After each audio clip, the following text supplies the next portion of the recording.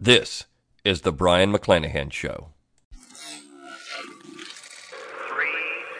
2, 1, 0, 0, liftoff.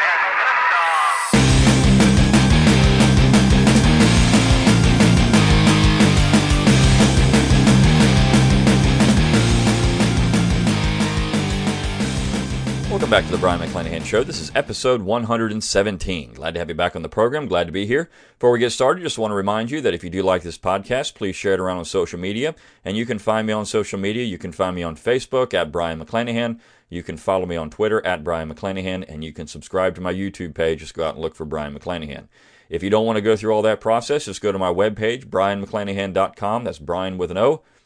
And you can find all my social media buttons at the top of the page. Just click on those. It'll take you right to my social media accounts. Also, when you're there, you can give me an email address, and I will give you a free ebook, Forgotten Founders, and a free audiobook read by yours truly of the same title. So go ahead and do that. It's well worth it. Plus, you can help support the Brion McClanahan Show if you wish at brionmcclanahan.com/support. You can throw a few pennies my way, help keep the podcast going, help keep the lights on. Anything is appreciated.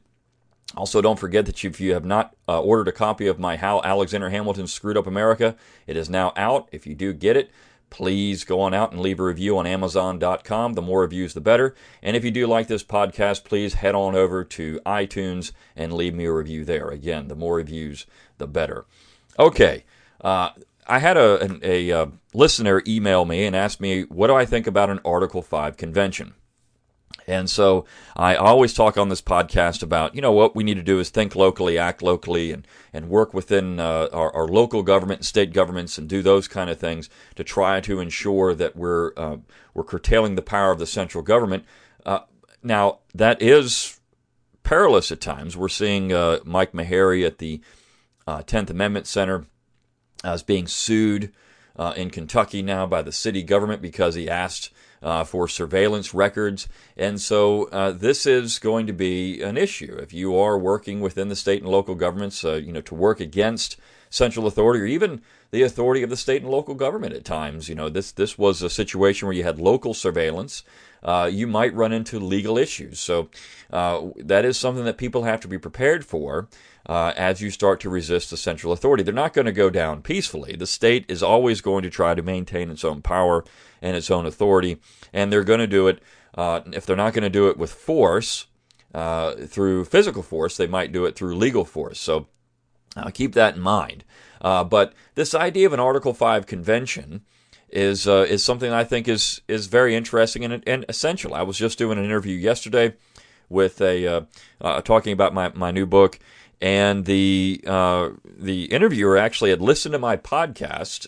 It was a radio program, and he had gone out to do research for the interview, and he actually went out and listened to my podcast, and he said, you just did a podcast on Catalonia, and what do you think about secession? What do you think about these type of things? And my point was that all of that would be unnecessary. Really, all the talk about California secession, Texas secession, Alaska secession, Hawaii secession, Vermont secession, take your pick of a secession movement, all that would be unnecessary if the general government actually did what it was supposed to do and legally constrained to do by the Constitution. If we just had a union, the way the founders designed it, where the general government had two purposes, commerce and defense, and all other issues were left to the states, and this is exactly how the Constitution was sold to the states, then we would not have all of the anger and angst that we have in the United States today, because California would be able to go its own way in terms of domestic policy. So would Massachusetts, so would Alabama, so would Montana. All of these issues that we get angry about, that we think are the issues that are two Americas. And I talked about this in the last podcast. The two Americas that are developing, that two America situation wouldn't matter if we actually had a constitution as it was originally designed to do, which is limited purposes. So that is the real issue. It's nationalism. It's a top-down government problem. This all goes back to Alexander Hamilton. But the question was, would an Article 5 convention be beneficial? And I think certainly it would. When you look at how the general government has assumed powers it does not have, and they say they can do these things because, of course, the implied powers doctrine that Alexander Hamilton so famously foisted on the Congress in the United States and the general government. Now, of course, willing to have this thing because it enlarges their powers, or I should say, more importantly, foisted on the states. Because of that, we have a Congress that now is out of control. And of course, also because of Alexander Hamilton, we have an executive branch that can essentially do anything it wants to do. Now, we could go back and look at other presidents that assume powers on their own, people like Teddy Roosevelt and Woodrow Wilson and Franklin Roosevelt. But the thing is, and even Abraham Lincoln, this is my 9 presidents who screwed up America. But that would not have been possible without Alexander Hamilton's constitutional machinations. So I think an Article 5 convention would be beneficial. There are different proposals out there. There's one that would allow for a balanced budget amendment. Now, how would that work? Now, the critique of a balanced budget amendment is that Congress would just raise taxes to maintain a balanced budget rather than cutting spending. And so you'd have to put language in that would prohibit that from happening. To where Congress just wouldn't go out and raise taxes to make sure its budget is in balance. But it's not a bad idea. Also, you have a federalism amendment. These are things that Kevin Gutzman has been proposing for years. Have another referee. That when Congress passes legislation, the states have the ability through a referee, this new organization that's created, this new committee or committee of states, that would go in and look at the legislation and decide whether that legislation was constitutional or not. So you would have the states now as part of the process to referee congressional legislation, which, again, the whole point about nullification, people bring this up, well, you're just going to nullify every law. No. The whole point of nullification is to nullify unconstitutional laws. Constitutional laws are fine. If the Congress is doing what it's constitutionally supposed to do, we wouldn't have much legislation at all anyways. And it would be things like foreign policy or making sure we have a free trade zone in the United States, working out these type of things, not worrying about what kind of bathrooms you have in your state or what your education policy is, or what how your roads are built. All of these things, of course, are outside the purview of the Congress as per the Constitution as ratified in 1788. So, and I think this is the main point. If we had a Constitution that worked properly, that functioned properly, we wouldn't have these discussions of nullification and secession because there would be no need for it. In fact, nullification, this idea of interposition, is designed to save the Union, to ensure that the Union is maintained, that we don't have secession. That is also the key point about nullification. People also often say, well, nullification is just the first step in secession. Not really. Nullification is the first step in maintaining the Union. Because what you're doing is saying, look, you general government, you're out of control. We love the Union. We want to maintain it. But the problem is you're passing unconstitutional legislation. That's got to stop. And so we're going to block it. Now, I want to transfer this into a discussion of what could we do to curtail executive power.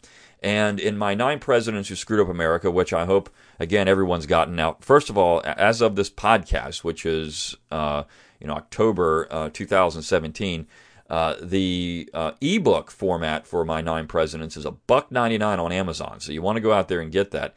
But one of the things, if you haven't, go get it. One of the things that I talk about in the book, in the concluding chapter, is what we could do through constitutional amendments to rein in executive power. And I actually had a guy email me.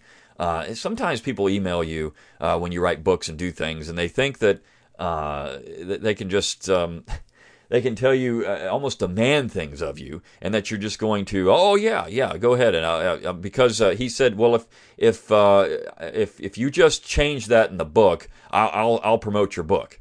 Well, so what? I mean, you're one guy. I'm not worried about you promoting the book, but the fact is, his problem with the book was that he didn't like the chapter on amendments. He didn't like the fact that I was proposing amendments in the concluding chapter because amendments are just silly in his mind. That would ruin the Constitution. It would ruin the Union, because what you would get is an out of control convention, and they would propose all kinds of stupid things, and you would go nowhere fast. And of course, the fear is that if they propose all kinds of stupid things, that all this stuff is going to become law. Well, amendments do take 3/4 of the states for ratification. And the fact is, even if the convention proposed stupid amendments, they still would have to go to the states for ratification. And I highly doubt stupid amendments would get ratified. First of all, right now, the quote-unquote red states outnumber the blue states substantially. And I think that you would have these blue states, these leftist states, would have a hard time getting any of their leftist dreams through a convention and then through a ratification process. It just wouldn't happen. The chances of the red states getting what they want through is a much more likely outcome than anything else.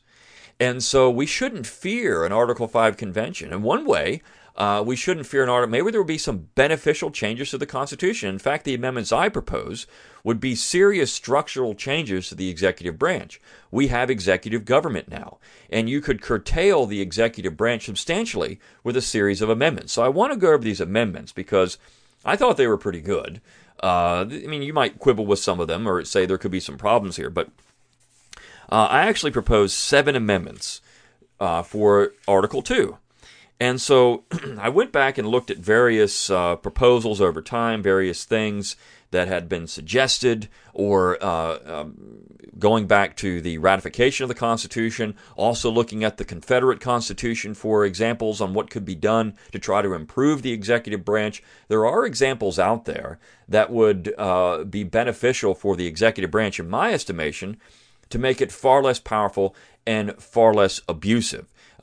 Because the executive branch now has become the central branch of government. We should change that. Congress, in the general government, Congress really needs to be the player that's front and center. That was the original design. But of course, Congress keeps punting its responsibility to the executive branch. In fact, John C. Calhoun again pointed out the problem with the executive branch is Congress. Because Congress keeps giving authority to the executive branch unconstitutionally, and they shouldn't do that because that creates major problems in the future. And he was exactly right. Of course, some people don't like the fact that I keep talking about John C. Calhoun because John C. Calhoun was pro-slavery, and my response to that is, so what? The fact is, does that mean that we have to discount anything else that Calhoun said about government? Then we're going to have to not talk about Aristotle and Plato, and we're going to have to start discounting Thomas Jefferson. We're going to have to go out and look at a whole bunch of people that we can't admire anymore because we're going to have to basically say the Magna Charta is invalid because all those barons had serfs, and they even talk about it in the Magna Charta. So are we going to go back and say, well, we're not going to listen to any of that stuff anymore? Basically, we need to go to 1970 and say we're only going to listen to people from 1970 forward because before that, everyone was a racist or a slaveholder, and they're just no good. So this is the problem with these stupid arguments that this person had a bad thing to say and or said something bad, something we don't like today, and so we can't listen to what they're saying. It's actually a leftist argument. This person is supposedly a conservative. It's just silly. But the fact is, Calhoun was pointing out that the Congress was working to undermine the Constitution. And I think you could write a book, How Congress Screwed Up America. Maybe I'll do that. But the amendments I proposed, one of the first, I proposed the president go to a one-time 6-year term, just like in the Confederate Constitution. No chance of re-election. The president gets one term, 6 years, and the president's done. Now, how would this be beneficial? Well, one thing, you wouldn't have a situation like you had with Barack Obama. People talk about Russian collusion, and so you have Obama on a hot mic telling the Russian Prime Minister Medvedev that, hey, look, if you just wait until the election's over, I can really do some things now. But I got to say these things so I can get elected. But when it's over, I'm gonna do something else. This is the problem with re-election. You wouldn't have that situation anymore. Donald Trump, for example, would have a 6-year term. He'd be there for 6 years, and he's done. And there would be no campaigning. Everything would be about the office at the time. There would be no threat of, well, is Donald Trump going to get reelected? Or is Barack Obama going to get reelected? He has to do this, this, and this in the first 4 years, or he may not get reelected. He has to say all the right things for 4 years because he may not get reelected. That is the problem of this executive branch that has the potential for re-election, even 2 terms. What you see in the second term. Now, the critics of this would say, well, yeah, usually the second term is a disaster because they can't get re-elected. You could make a case for that, but not always. Even when you could get reelected, sometimes the second term was a disaster because I think it went on 2 years too long. That was usually the issue. So you get 1 6-year term, you're out after that, and you don't have any of this problem of trying to raise a campaign chest or do these kind of things to ensure your reelection in the next 4 years. So I think that innovation in the Confederate Constitution was wonderful, and we should look at that as well. Now, as far as I said that an amendment to the Constitution altering the language of Article 1, Section 7, which would amend the veto power. So these are the changes I thought that should be added to that particular part of the Constitution. If the president does veto legislation, this is the part I added. Quote, any objections must cite express constitutional justification for disapproval, and the president may disapprove any item of appropriation in any bill. If any bill is approved by the president, an item of appropriation contained therein which is not disapproved shall become law.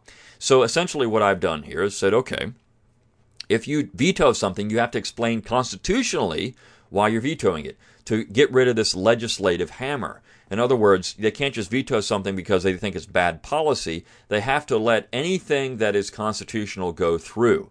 But if they veto it, they have to say, well, this is unconstitutional because of X, Y, and Z, and they can have a line item veto. That's exactly what I've given the president in this particular change.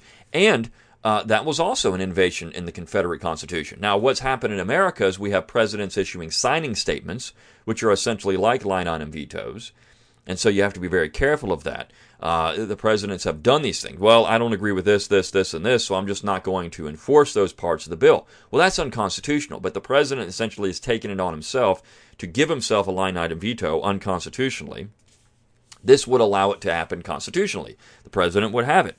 And I've lowered the threshold for overturning a veto to 3/5. 3/5 is a little easier to get. 60% is easier than 2/3, 66%. Right now you could see 60%, which would be 60 senators, and in the Senate, for example, would be easier to get than 66. Now, of course, the fact is we only have, if you look at just partisan divide, you only have 52 Republicans, and so you're still 8 senators short, but 3/5 would be a little bit easier to achieve than 2/3. Your chances of getting 2/3 are almost impossible. It happens every now and then, but very rarely does a presidential veto get overturned. And if there was something that was pretty good, you might be able to get 8 people from the other side in this case, or if sometimes you've had 56 or 57, you might be able to get a few people from the other side that would override a presidential veto. So I think 3/5 is a magic number, and the Congress will have to. I also make a change here that changes the pocket veto provisions, and so the Congress actually has to adjourn sine die, which means they're adjourning till the next session in order for a pocket veto to work. That's essentially the way it works now, but this would be actually codifying that. They can't just leave a representative behind. And this basically makes the pocket veto valid. But you put it in the language of the Constitution, then therefore there is no disputing it. I also recommend that we amend the language of Article 2, Section 2. This has to do with the Commander-in-Chief clause. So this is what I changed. But the President may not deploy the militia outside of American borders without the consent of the state legislatures, or call the militia into the service of the United States without the consent of the state legislature, nor can the President deploy the armed forces of the United States into actual combat unless the United States is suddenly attacked or invaded. In the case of a sudden attack or invasion, the President may not deploy the armed forces of the United States for a longer duration of 1 month without authorization by the Congress of the United States. So what I've done there in the last part of it was, this war powers resolution, which is unconstitutional. It allowed the president to use the military for 2 months without congressional authorization. I limited that to 1, but only in the case of the United States being invaded can the president deploy the military without congressional approval.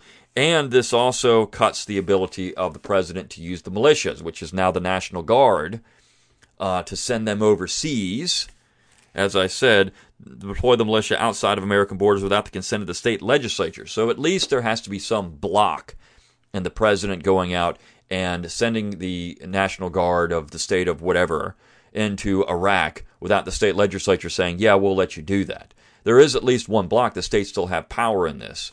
And so I think that's an essential check on this military power of the executive branch. The president could still use the military to repel sudden invasions, attacks. They could still deploy the National Guard outside of American borders with the state legislature's consent. They can still call the militia into actual service of the United States if the state legislatures consent. So the state legislatures have to consent to this in order for the president to call up the militia. This is a major change because now the president just calls up the militia at will. You just can't do that. It's not a power the president was supposed to have, just to be able to do it at a whim. I recommend an amendment to the Constitution altering the language of Article 2, Section 2, over the treaty power. So the president shall have the power to by and with the advice and consent of the Senate to make treaties, provided 3/5 of the senators present concur. That would be lowering the threshold again from 2/3 to 3/5. And I also add this: and all agreements with foreign powers must have Senate approval before becoming law. This cuts the idea of an executive agreement. The Senate has to approve any agreements with foreign powers.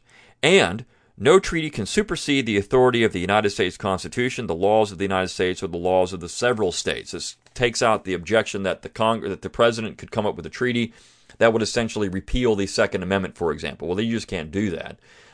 You can't do it, in my estimation, now, but this would make language strengthening that part of it to cut the power, potential abuse of power by the president when it comes to treaties. So I think that would be a beneficial change to the Constitution. Again, you're cutting the power of the central authority, and that is the point. A fifth proposal.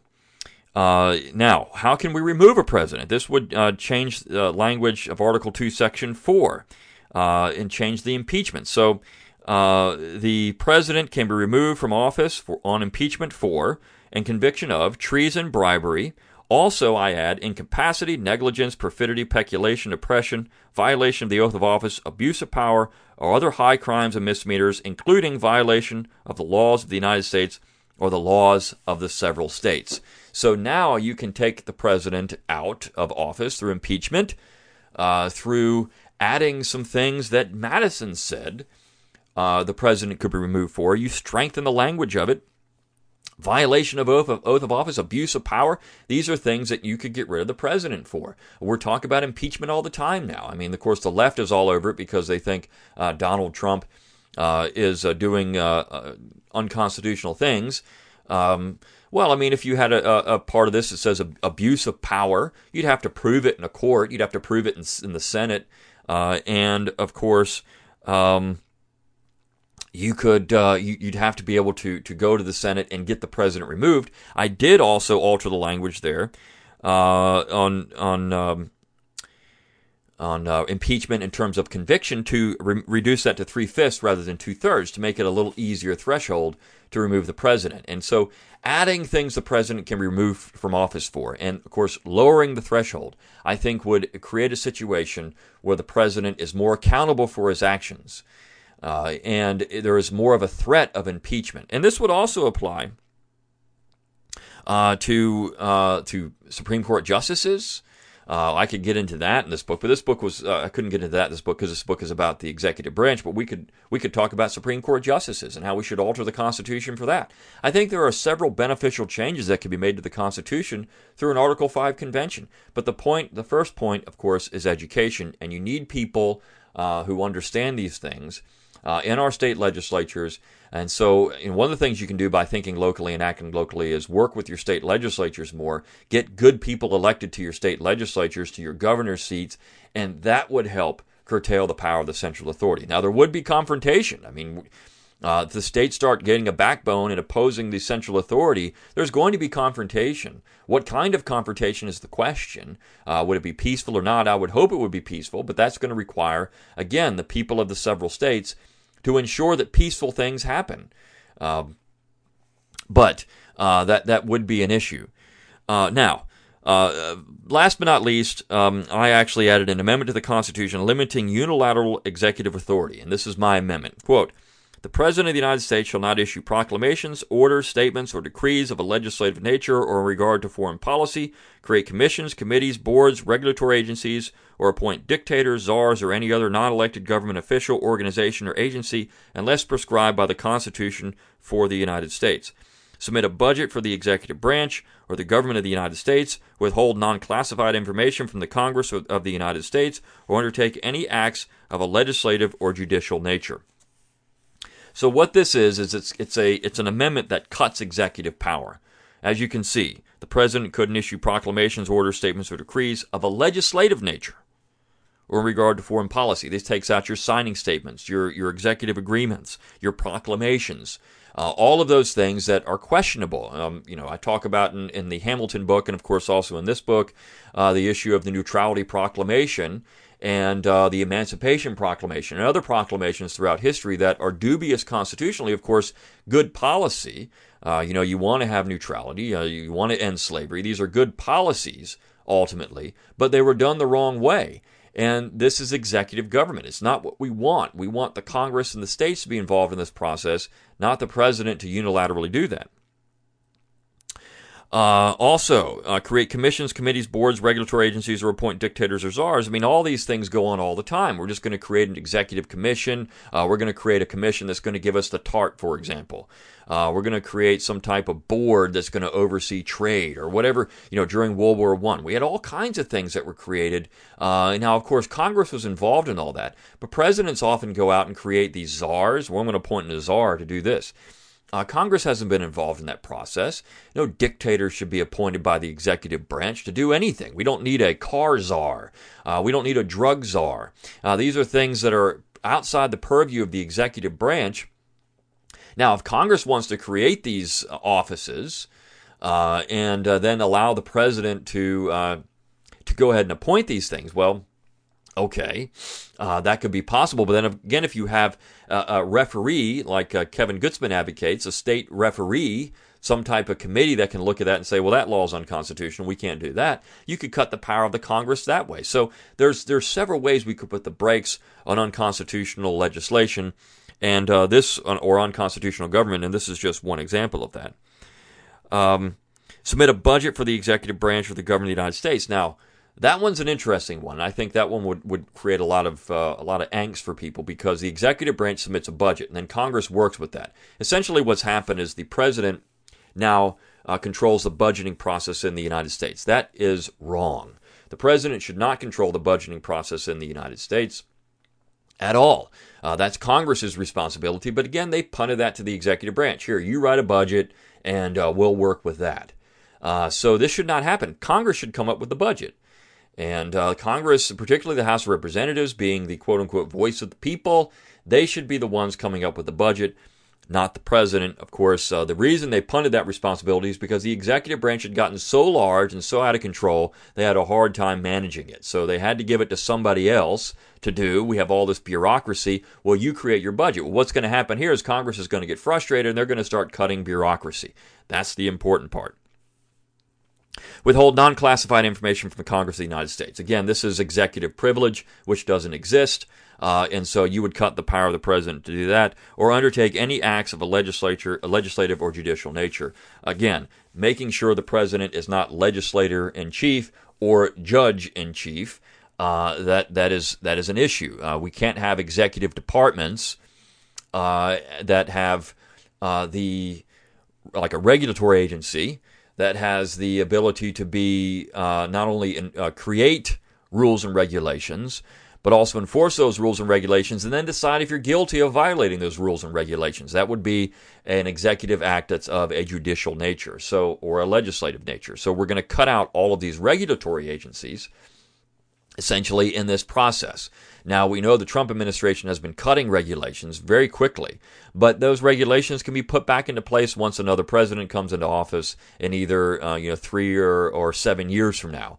We've almost gotten to the point where Trump's been in office for a year. So 3 to 7 years from now, we could see a situation where those regulations come back, or even the Trump administration could put them back in place. I mean, we don't know. So this is of course, the problem with executive government. It's government by men, not law. And that's something that needs to be fixed. So the question is, do I support an Article 5 convention? Yes, I think we could have a lot of beneficial things happen to the Constitution should the states get involved, actually call an Article 5 convention, and call for amendments to the Constitution. Now, you could limit that convention also to deal with 1 amendment or 2 amendments. You can do whatever you want. The states have control over it. And again, the states would have to ratify these things. So if they don't want it at the end of the day, we're not going to get it. If we have some type of amendment that would give us, a single-payer health care system, I highly doubt that would be ratified. So it wouldn't even be an issue. You could have a convention, though, that would abolish the executive branch or abolish the Supreme Court. I mean, you could abolish all the federal courts. We could talk about amendments that curtailed congressional power to create all these inferior courts that cause all kinds of problems. You could do that. We just not have those things. So there's all kinds of things that after the Constitution was put into effect and ratified and it began working, there were problems with the Constitution. And I think the antis, the quote-unquote anti-federalists, were prescient in pointing out these things are going to exist. So maybe we should start looking at some of those criticisms, going back and dusting off some of these old amendments that were proposed that were not ratified or came out of the states. Some of these things were pretty good amendments. And by having those amendments, maybe we could cut the power of the central authority by looking at things like the Confederate Constitution, which had some interesting innovations. We could cut the power of the Congress and the executive branch. And I didn't even get into that kind of stuff in the book. So these are just some proposals for the executive branch that I think would be beneficial for the United States moving forward. And if we could actually get an Article 5 convention, it's some things we should consider. I'll see you next time on The Brian McClanahan.